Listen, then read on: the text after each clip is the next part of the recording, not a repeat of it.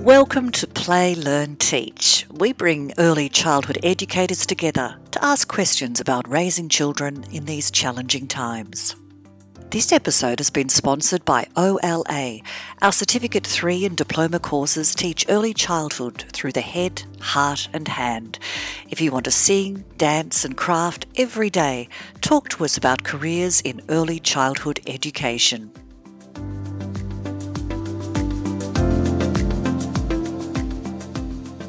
So welcome everybody to today's episode of Play, Learn, Teach podcast. I wanted to take this time to introduce a 4-part podcast series where we want to really explore in a lot of detail what being, belonging and becoming really means in early childhood.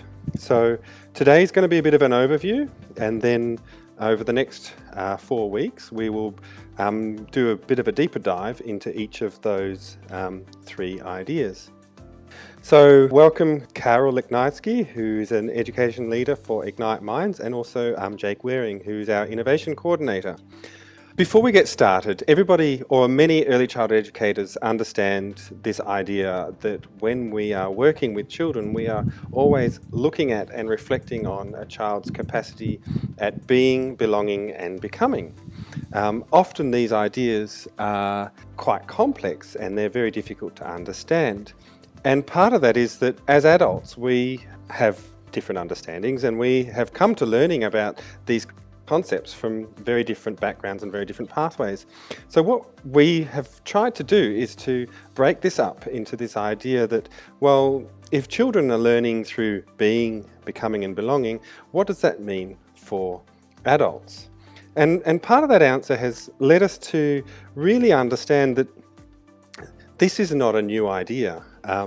This idea is this Trinity. This Trinity has been around for a long time. So, for many adults, we learn through the head, we put our concepts into action through our heart, and then we use our hand to make a difference and to modify the world around us and to participate.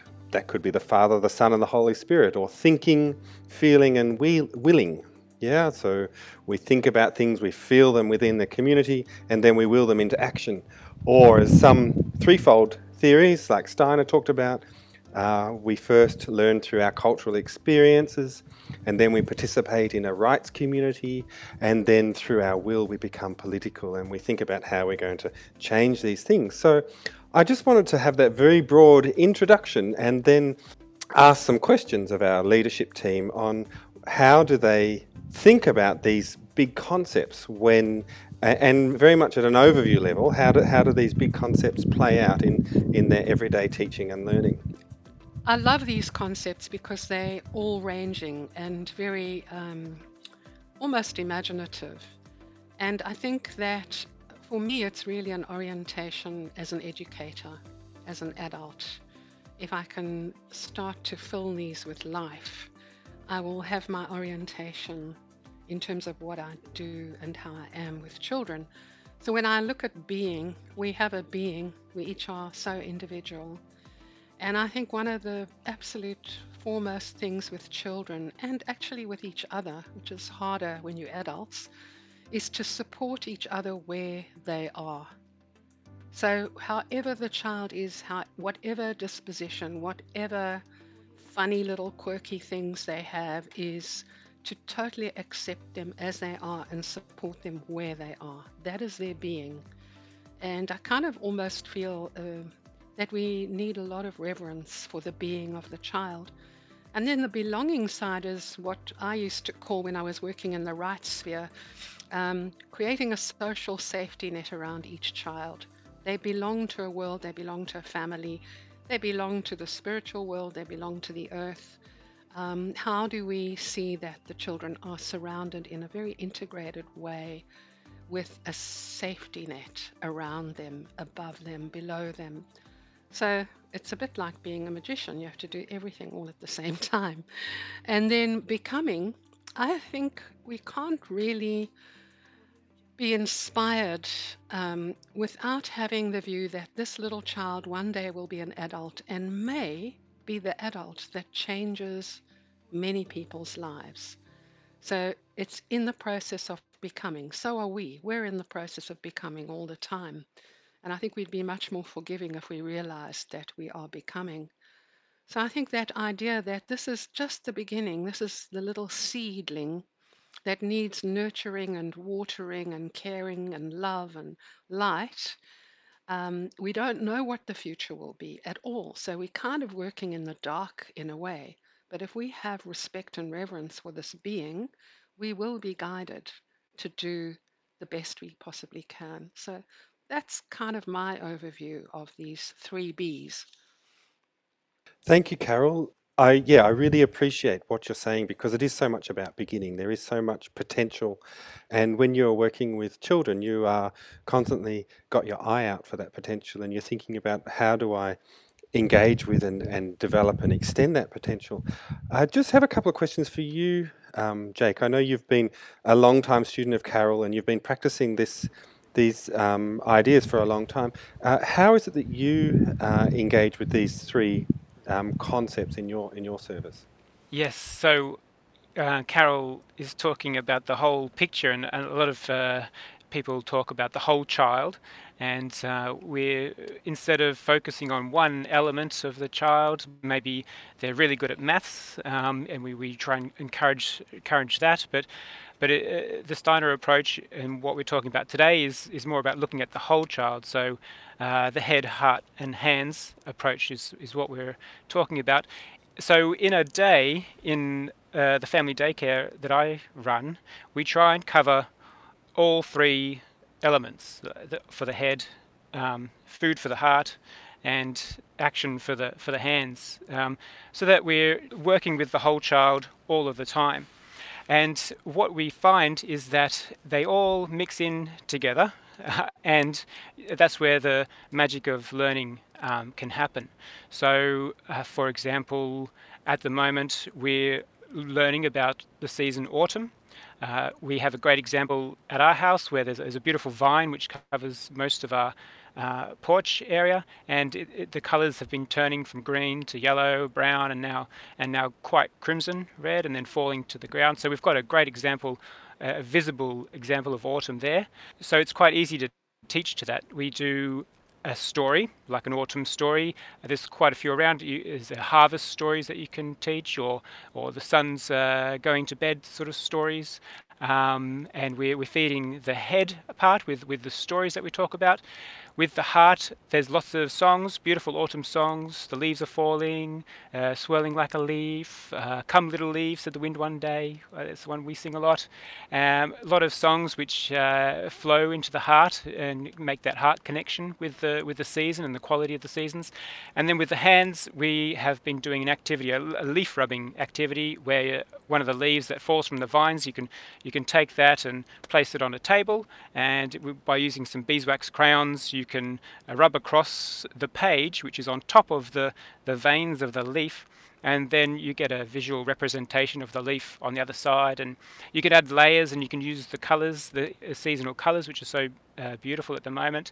And so in a day, in our family daycare environment, in this early childhood setting, we're teaching this idea, this concept of seasons, especially autumn, using stories for the head, we're using songs for the heart, and we're doing some artistic activities for the hands. What I do in our daycare setting is that we do this for all of the content, all of the subjects we want to address, which basically bringing in world concepts and processing them through the body. And by following this head, heart, hands approach, the children become quite connected on all levels to what's happening in the world today. Thank you, Jake. This episode has been sponsored by dragonflytoys.com.au. Play experiences that are beautiful, enchanting, strong and safe, environmentally friendly and fairly traded. One of the things which really stands out to me when you speak is how beautiful and connected these three ideas can become: being, becoming, and belonging, or head, heart, and hand. How we process our mind and our body and our actions towards education and towards engaging programs for our children. Where this is always tested, though, is often in conflict. When we have a child that is potentially doesn't feel like they belong, or is struggling to belong, even though their friendships are very welcoming. So once we get into this level of detail, I'll just have a question for you, Carol. How would you use these concepts to bring that child out of their shell and to enable them to see the world differently? That's the $1 million question, because in a way, every child has a quest that is mysterious. Every child. I mean, I know that some children have more obvious special needs, but actually, every human being has special needs. And often you don't know, most times, you don't know where it comes from. You can see it. You can maybe see something, but you don't know where it comes from. And for each child, it's very different. So I would use the kind of window of threefoldness, and I would say I'd first look at the way the child moves. And I would see if the child, usually if a child is withdrawn and not feeling very connected, they won't move very much. And they would have some kind of anxiety in their movement. So you'd see that they're not really flowing and they're more hesitant. And it would be a matter of giving them much more warmth, and possibly giving them, that would be warmth in terms of love and care and support. And then, if, let's say, there was a hesitancy, I would try to do certain things with a child, and not in a confronting way. And by that I mean it's almost invisible. I'd come up on the side, and I would maybe either play with flowing water, or I'd play with flowing color, something that would ease this nervous system. So it's kind of almost, anxiety is a nervous issue. It comes from the nervous system being a bit overreactive or overactive.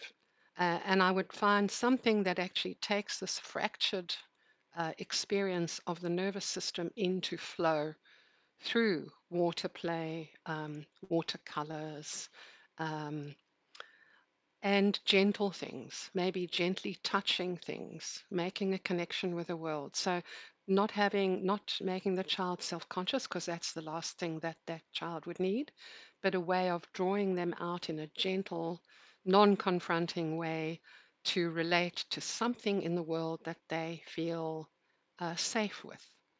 So, that's an idea, but there's so many ways. And of course, the whole beautiful thing about Steiner education is that by just doing ordinary things based on Steiner's approach, you're actually creating a therapeutic process.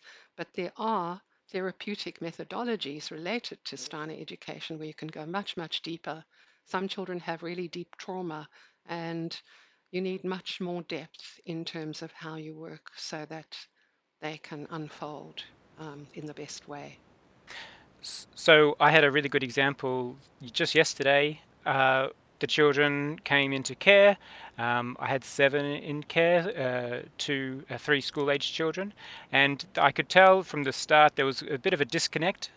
2 were siblings, and they were doing this thing where the school-aged child was with the brother mainly, and not playing with the other children. They wanted to have their own game going, and whenever the other children tried to get into the game, they would sort of move the game somewhere else, and that went on for about half an hour until people were feeling left out, not connected. And so that sent a sign to me that it was time to do our morning circle.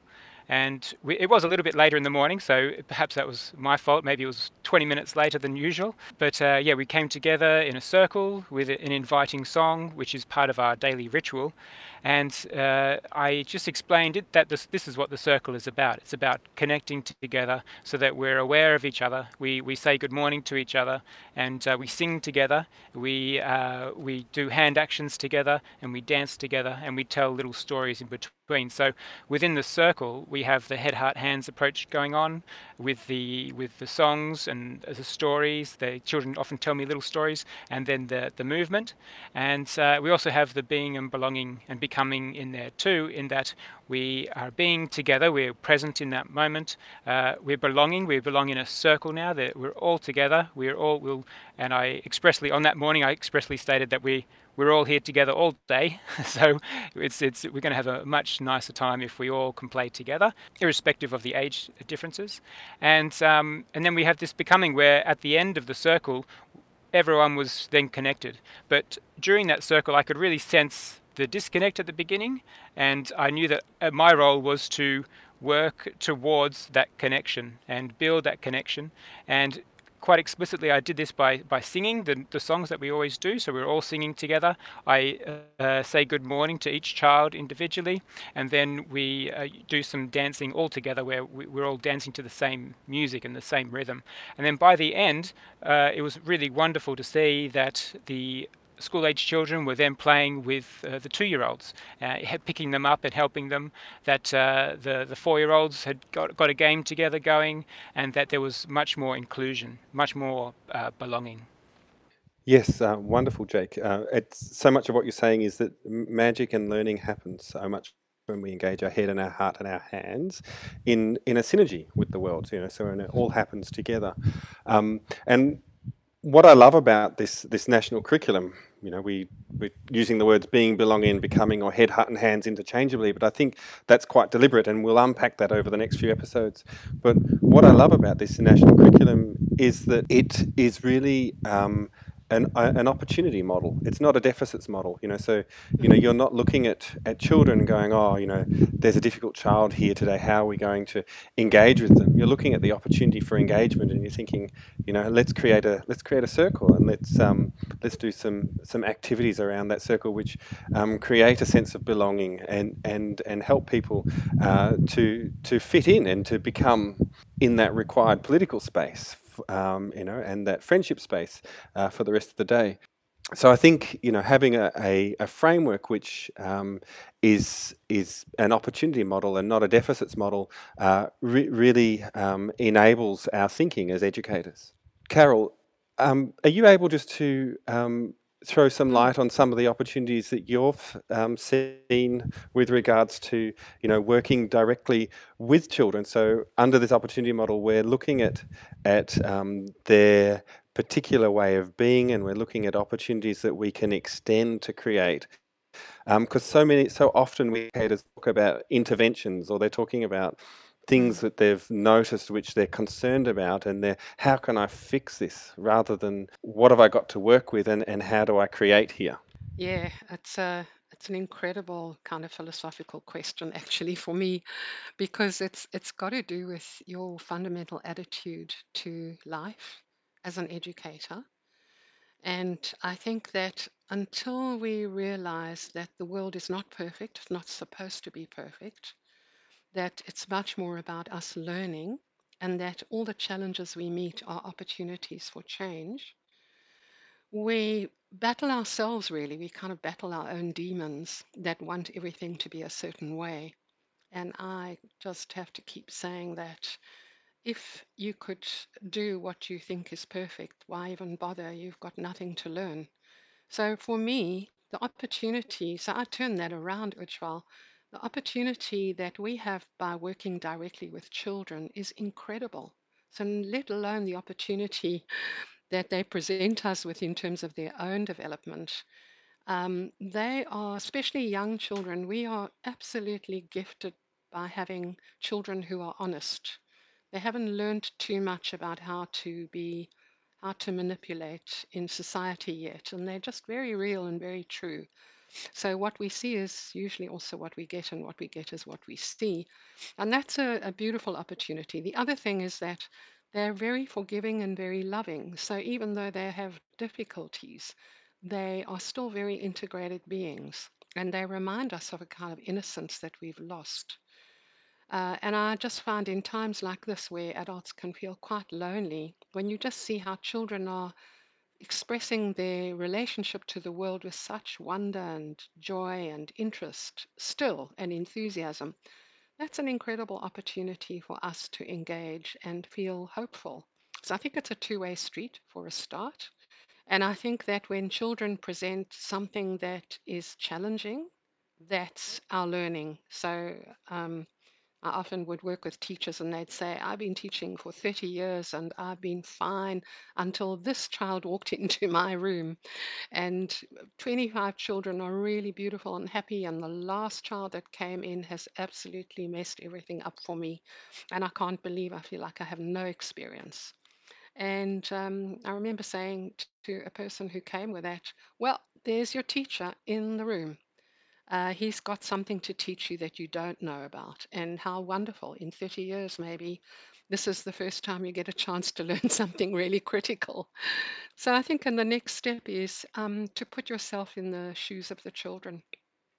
Literally, I think I've said it before, to actually, in the quietness of your own room, walk the way they walk, move the way they move, try to observe how they are in their bodies. And it's very interesting when you give yourself over to being in that body as best as you can, insights start to become available.